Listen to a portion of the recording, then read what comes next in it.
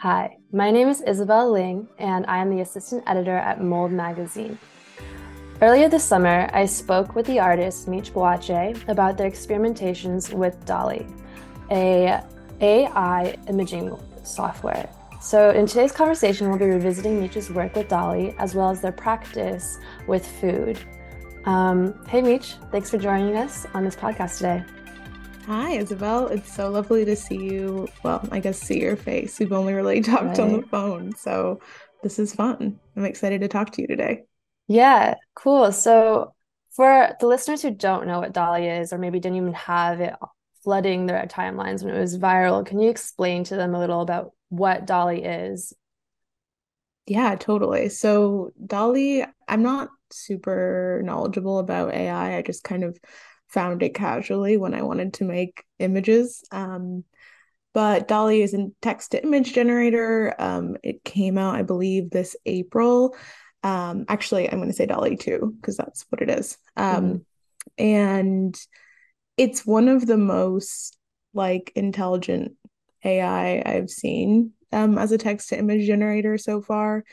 It was when I was using it, I was creating like photorealistic images and renderings and sculptures and things that I had never been that convinced before that this thing was not real, the thing I was looking at. So uh, it kind of caught like it became really popular really fast for that reason because people were like, I didn't realize a bot made this. Like it was kind of a Right. little scary, a little strange, a little exciting. Um, yeah. Yeah. What were some of the things that you were creating with Dolly? I know you had several sorts of experimentations. So like the first time I got access, I spent like 6 hours on it because it was just so there. I had lists of things I had wanted to create and kind of just waiting on this wait list. Even though I was like still one of the first people that got access, I was like Mhm. very impatient. But Yeah. I was making a lot of things that I had made through another AI generator, a text to text, sort of a Hmm. neural network AI generator, basically making poems and a fake recipe book of just a bunch of different ingredients I put in and wanted to see how they interacted. Um, so I was trying to image things that I had. It was basically like trying to get a bot to speak to a bot. That was like Hmm. my interest because I ended up someplace real again, someplace human again, and that was like kind of interesting for me. I made a lot of sculptures. I was trying to play with material, and I also made a lot of photographs. I found that when I was working with like shutter speed and motion blur and things, that almost made things more convincing because you didn't have things didn't have to be so crisp. I think sometimes with DALL-E, when you're making like Mm, crisp humans, it's like you can tell there's something a little bit off, a little right. uncanny. But when you play around with these photo effects, like you increase the shutter speed when you're doing motion, it's like, oh, that looks like a photograph because I can't tell, I can't find that uncanny valley. And so one of the first things I was playing around with was like using DALL-E as a camera and like putting in specific settings, specific film stocks that could almost recreate moments in time that never existed. And that was really interesting for me. Yeah, I think that the idea of you using it as a camera is really interesting because you also have this practice as an artist with food, and you're always photographing a lot of the food you create or the Mm-hmm. bioplastics you create. So, I wanted to talk a little bit about the difference in making that occurs when you're making something physically versus when you're making something through a software like Dolly. Totally. Yeah, I think that's what we ended up talking about a lot with that article that you had Yeah. written, which is that, working with DALL-E when it came to food kind of fell flat for me because Hmm. I was having so much fun, especially during the pandemic when I had a bit of extra time, making all these things from scratch, like making pasta and bread and vinegar and just like things that you don't need to make by yourself, but are really fun to make from Right. scratch. And they take several months to get there. And what I was talking about was the fact that, I do take photos of things or videos and, post them on Instagram, but oftentimes that's just documentation. That's not usually the work itself. The work is me in my kitchen waiting for bread to rise. Like that is what's interesting. And when you work with something like DALL-E or like any kind of image generator, you obviously miss all that. And so I Mhm. was realizing that like the joy in creating things was not the image. Like the images were, Right. were just kind of a way to document that this thing had happened and share it, and then it's done. Um, but also there's like that other aspect of sharing that I was interested in with food specifically, is that you can share with other people and Mhm. they can enjoy it too. And again, with an image, I think some of that comes across. I've definitely had conversations about the images of food I've created with Right. people on the internet. And I find that very interesting. I mean, literally me and you, like we've talked about that. Yeah. But, I think the real joy comes when I can actually invite someone over and I make dinner Mm. for them. And that becomes like a moment where we can share food. And that is often a little bit more satisfying than, you know, them seeing a photo of food, obviously. So, yeah. Right. Well, since we last spoke earlier this summer, have you been experimenting with DALL-E or any other AI generators, or have you moved on to other things? Yeah, honestly, not so much. I was a part of they had like a artist assistance program they put out, because now Mm. it's credit based, so you need to pay for your credits. Oh, And interesting. so I actually ended up having way too many credits, and then I did not use most of them, so they ended up going to someone else. But Mhm. yeah, I used it to I think more like storyboard than anything else, like Mm. brainstorm, use material, or create imagery in a way that maybe either documented an idea or sort of like helped visualize something that I had never seen. And that was very interesting. That still is what interests me about it. Mm. Um, I also still really love like text AI generators. I find working with text and working with bots who make text are just like so strange and so weird, and like honestly very akin to how I write poetry, which is just like lists of things that like I like and that sound good to Uh-huh. me. And sometimes I'll compare the two and I'm like, I can't tell. Like I can't tell that like I made this poem or a bot made this poem, because sometimes Right. I sound like a bot or sometimes a Mhm. bot sounds like a human. And so that has been really interesting to me, is to try and blur those lines. And like I think even thinking about the way that I have been trying to collaborate with other artists over the past couple of years, like collaborating with bots has been very akin to collaborating with a human, because I Mm. think oftentimes there's a point when I'm collaborating with other people where our individual voices are lost, and instead we become this collaboration. Like what comes Right. out of it is the two of us working together, and our voices are indistinguishable from one another because we become something new entirely. um which is why, like, yeah, I think one of the things I've been thinking about is like, is me using a bot, like, is that a real collaboration? Is that me using a Mm. service? Is that me like, you know, being in control of this algorithm?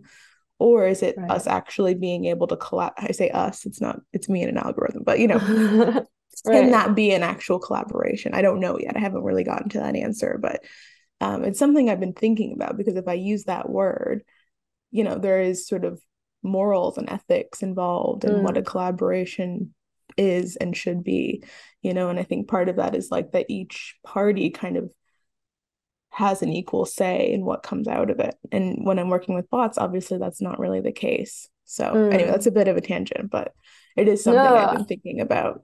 right. I think it really ties back to something you mentioned earlier. You were talking about this sort of uncanny valley and Yeah. um, well, first off, would you explain to our listeners what the uncanny valley is? Yeah, I don't, okay, don't like quote me on this. I'm pretty sure it's from Freud. Mm, Something uncanny is probably a Freud term, but basically it's like when something, I mean, it's literally like the diagram is like that of a valley where it's like you get so close to being like recognizably human or like real or natural. These terms are all kind of not specific enough, um but it's like slightly off. It mm. doesn't quite get there. And so like a lot of people will talk about like the Polar Express movie if you've ever Right, seen it, where iconic. yeah, like that animation is like Uh-huh. not there's something a little bit strange It's like about it. disquieting. Exactly. And I think that's something that AI brings up for a lot of people because, you know, there's a lot of imaging that happens with AI that can look very real. Like very Hmm. like there's a website called This Person Does Not Exist. And Hmm. every time you refresh it, it's a you know an image of a person who doesn't exist, but it's like, well, I've seen that person. Like that looks like a person that exists. And then sometimes you'll find little glitches and whatever. But I think the uncanny exists in the sort of knowing that it isn't real, quote unquote Hmm. real, but thinking and being tricked into the fact that it is. Like there's kind of I think there's different kinds of uncanny where it's like there's weird, there's Hmm. eerie, and then there's uncanny where it's like I am not able to distinguish the reality in this. Right. And that is where I think things get really interesting because that can be kind of freaky. It's like, Right. how did a bot create something that I can't tell apart from a person in real life, you know? Yeah. Yeah, Yeah. I think it's interesting because like people have been using this tool to sort of like push that boundary like you have with your exactly. explorations with your Mm-hmm. relationship with the bots. But I've seen people like using the text prompter for Dolly or something like Midjourney to like see into the future or see like Yes. what a possible like, future utopia might look like. And I wanted to hear your opinion on how you think this sort of mutual shaping occurs, like as we continue these look to these services or softwares or collaborators um, as ways to shape our present and our future. Like, how do you foresee the relationship between humans and this technology evolving? I mean, that's a really good question. I honestly don't even want to say I have a prediction because I don't. Right. Like in all honesty, I really don't know. I think the best way for me to answer that is just to understand my intrigue in it is that I do think that various artificial intelligent technologies are already a part of our lives and like will continue to be. Hmm. And the reason I'm interested in that is that I don't want to be sort of left in the dark about that just being a part of my life. You know, I think Hmm. there's a lot of technology that just kind of exists that I am like, whoa, how did that happen? Like, how did that become a part of my everyday? Yeah. And I'm almost like eager to just learn about it in a way that like doesn't feel so alien or scary that it's like, okay, I understand this a little bit more. I know what algorithms are being used because also they're going to be constantly updated and changed Hmm. like very fast. Like it's AI is a broad term for a lot of different things, you know, a lot of different Right. algorithms and a lot of different ways of you know creating intelligence. Um, I think, you know, something that we talked about really briefly was, you know, who creates these things? How is it Hmm. funded? I mean, we can even think about OpenAI. Like, I know there are things that I don't know about that company as well, or organization, not sure. Um, Ultimately, I think, you know, in the hands of the state, AI can be a dangerous thing. We've already Mm. seen things with like deep fakes and the way that like surveillance on everyone's like home Nest device is like, you Right. know, able to be given to the police. Like there's Right. a lot of surveillance and imaging that happens sort of discreetly that, you know, artificial intelligence can honestly only make more efficient. Mm. in hands that are not trying to be for the people. So I think that there's like, that is honestly more my fear rather than thinking about utopia. I often go to that place. And I think a lot of people also go to the place of like, is this gonna take my job or things like this, like automate Mm-hmm. things that I am doing as a artist or creative person, that am I going to be needed anymore? Am I going to make a living anymore? Because these things are just so easily automated, and that's cheaper for a company than paying me for my labor. So Right. I have a sort of utopic collaboration idea Mm-hmm. thought process, I guess, when it comes to like, being present in the now and just saying, oh, I enjoy making these silly poems. And then I also have a much darker thought process about like Mm. what this could turn into. I think, when it comes to Dali, I don't think this is the thing that will, Mm-hmm. like this is Hit. not, Yeah. yeah, this is just kind of silly. It's just kind of Mm-hmm. fun. Um, but I think, we'll see. We'll see. I think Mm-hmm. I have a healthy amount of skepticism that, creating more and more powerful artificial intelligence may not be in our best interest. But I also think that usually folks will say, I don't like the bots. Like I think sometimes people will position themselves against these inanimate intangible algorithms. Mm-hmm. Whereas I think where I am trying to get to is no, it's not the bot that I'm afraid of. It's the people who are creating the bots and who are in Mm-hmm. charge of using these algorithms to, perhaps make my life worse. Like that is like Right. a lot scarier than an algorithm that I'm making silly poems on. So For sure. you get that like that's Sort of sort of like a understanding the power dynamics that inform the exactly. AI model itself. Exactly. Yeah. Yeah. Yeah. Because like I do not think robots are going to take over the world. But there are other Mm-hmm. things that already have taken over our world and Right. that, can really easily buy these algorithms or create even more powerful ones. Mm-hmm. So, Mm-hmm. Yeah. Shifting away sort of from this like framework of collaboration, I wanted to hmm return to the idea of this as a tool. So, hmm um, when Dolly was first rolling this out, they presented a bunch of use cases for how people could use it as a tool to enhance like their practice or their day-to-day life. And one of the examples they used is a chef I mentioned in the piece who was using right. it to vision possible dishes for his restaurant that he would put on the menu. So I'm wondering if in your own practice, you're able to use um, Dolly as a tool to influence anything you are actually making physically in real life. Yeah, I think that's a great question because I really loved seeing that chef explore with different things. I think that was Mm-hmm. such a creative use of the tool. And yeah, I do think it is a tool. I think that's sort of what I was getting at earlier, where it's like to be able to vision something without like expending that material is like kind of an amazing thing because I know during Mm-hmm. the pandemic, I collected a lot of random thing. Like I am still going through my pantry now and I'm finding like Right. cuttlefish ink and like various seeds that I got. And it's like, why do I have this? But because Mm. I wanted to make a very specific thing and I had a very specific vision. So to be able to sort of envision those things without going to a random store to find them, I think is probably a really useful thing for someone like a chef. Mm-hmm. The difference is you can't taste it. Right. And it's kind of funny to think about food in a visual way first rather than thinking about it in a like what it will taste like.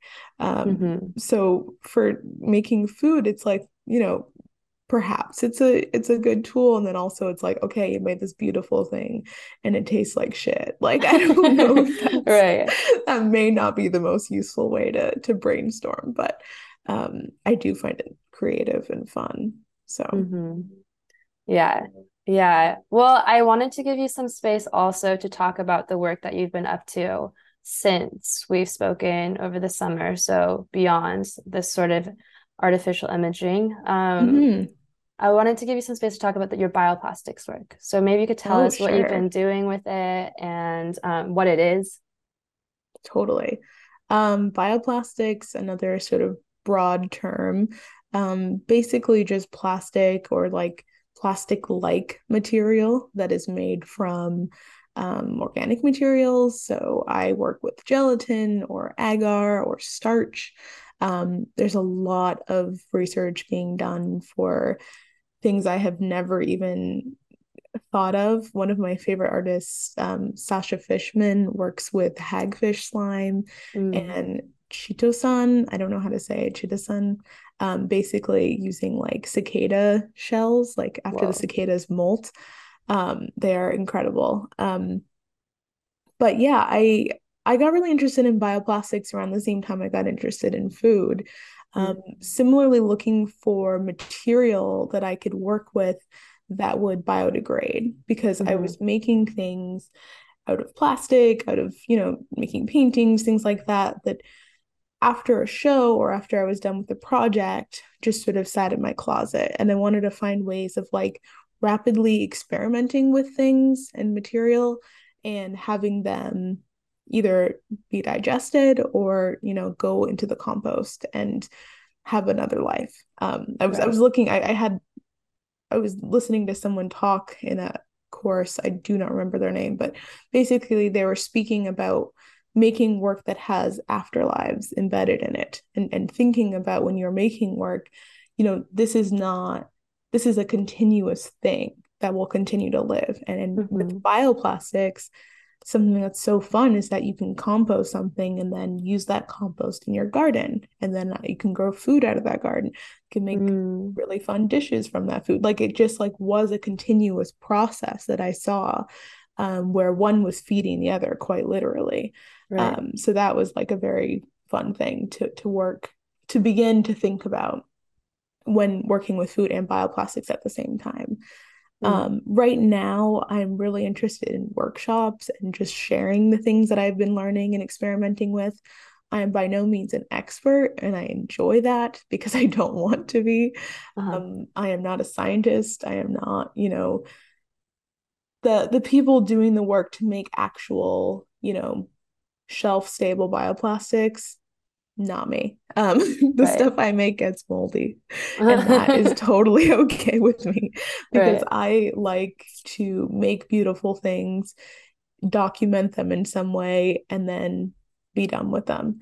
And I think something that I learned with the latest workshop I just did in Los Angeles was that way of thinking isn't always why people are making work. And I was like, Mm, I had to sort of recalibrate and be like, oh yeah, why would you want to make something? Why would you want to spend time on something that mm, you then, compost or get rid of? And there are some folks that actually, finish the work. Like, actually, I'm going to compost this. And I was like, yeah, like that's totally okay. Like it's okay that we spent 2 hours on this thing and you right. are done with it because we were here making something together and learning together and playing around together.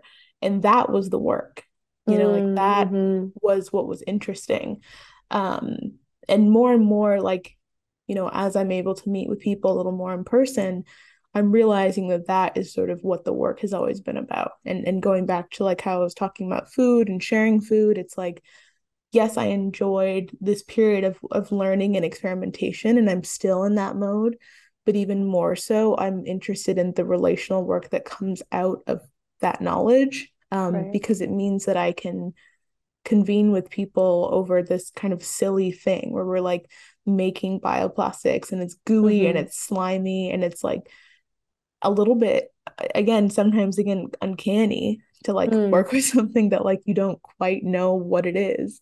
right. um and that joy that comes out of that playfulness is incredibly rewarding, and like that just is the work to me. Like that has been, yeah, that has been really fun. Yeah, well, okay. So first, for our listeners, could you tell us what forms your bioplastic projects might take? Because I feel like maybe explaining what a bioplastic is and how you're using it Totally.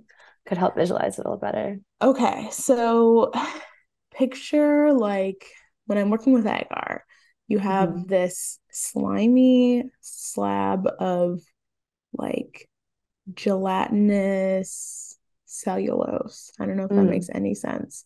But like if you've ever seen a SCOBY, think of that but a little more transparent, like a kombucha okay. SCOBY. Uh-huh. Um, if you've ever seen like a gelatin cake, has that Right. kind Very of jiggle. popular. Hmm. Yes, that kind of jiggle. As it cures, it gets a little more, it hardens a little bit, but oftentimes I found I like working with gelatin and agar in the first couple of days because I love that flexibility. Mm, I usually make sheets that I kind of embed objects in, like hmm. flowers or botanical objects or dried seeds, and just a bunch of different things that I find in my garden or that I've collected elsewhere. And oftentimes you can like see the full, like you can see those elements and they look different on each side because one side's usually smoother because it was touching the mold. Hmm. It's You're right, it actually is hard to visualize without having seen it. People should But look up your work for sure. It's really yeah, it might beautiful. be easier to look up images, but yeah, I think if you think of like a transparent, flexible, gooey sheet, Mm. um, that's usually how they take form. And they usually have some sort of dried flower or, you know, something that I put inside. Yeah. Yeah. How did you initially discover bioplastics? So I always go back to this website that I found. It's called the Bioplastics Cookbook for Ritual Healing from Petrochemical Landscapes. It's a bit of a Mm. mouthful, but it it was the first time that I had encountered a bioplastics cookbook because there are a bunch out there and a lot of Mm, people really? make sort of open source, just things that they have learned along the way that they want to share.